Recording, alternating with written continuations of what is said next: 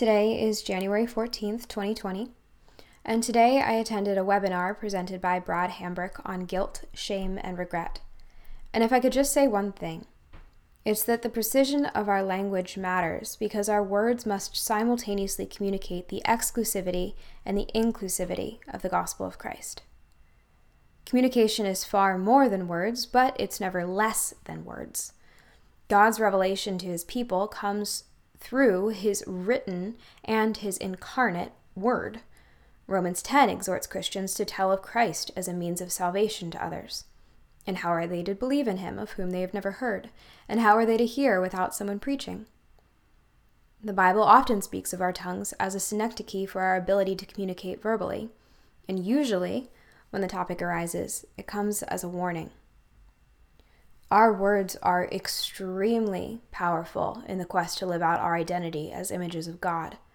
And as any middle schooler trying to use thesaurus.com to write an essay knows, even nearly equivalent words communicate different things. The exclusive claim of the gospel comes down to one name, Jesus. As Acts 4 puts it, this Jesus is the stone that was rejected by you, the builders, which has become the cornerstone. And there is salvation in no one else, for there is no other name under heaven given among men by which we must be saved. However tempted we are to believe it, there is no salvation in David, nor Moses, nor Abraham, nor, and most especially, in ourselves. The gospel is the gospel because of Christ Jesus, the one who is Redeemer, Friend, Savior, older brother, the firstborn, and so on and so forth. Certainly, rarely is this a matter of life and death in everyday communication, but nonetheless our words are meant to present a reality.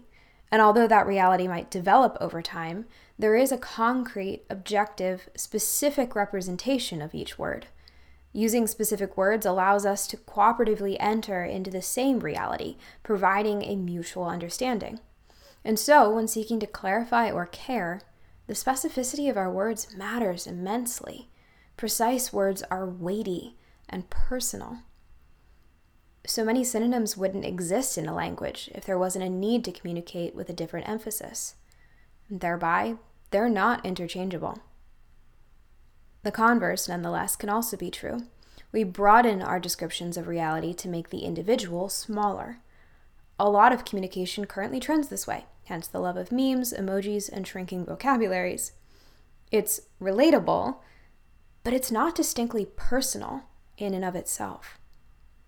There are plenty of precise words and personal pronouns in Scripture, but much of the time humanity and creation are spoken of in broad terms.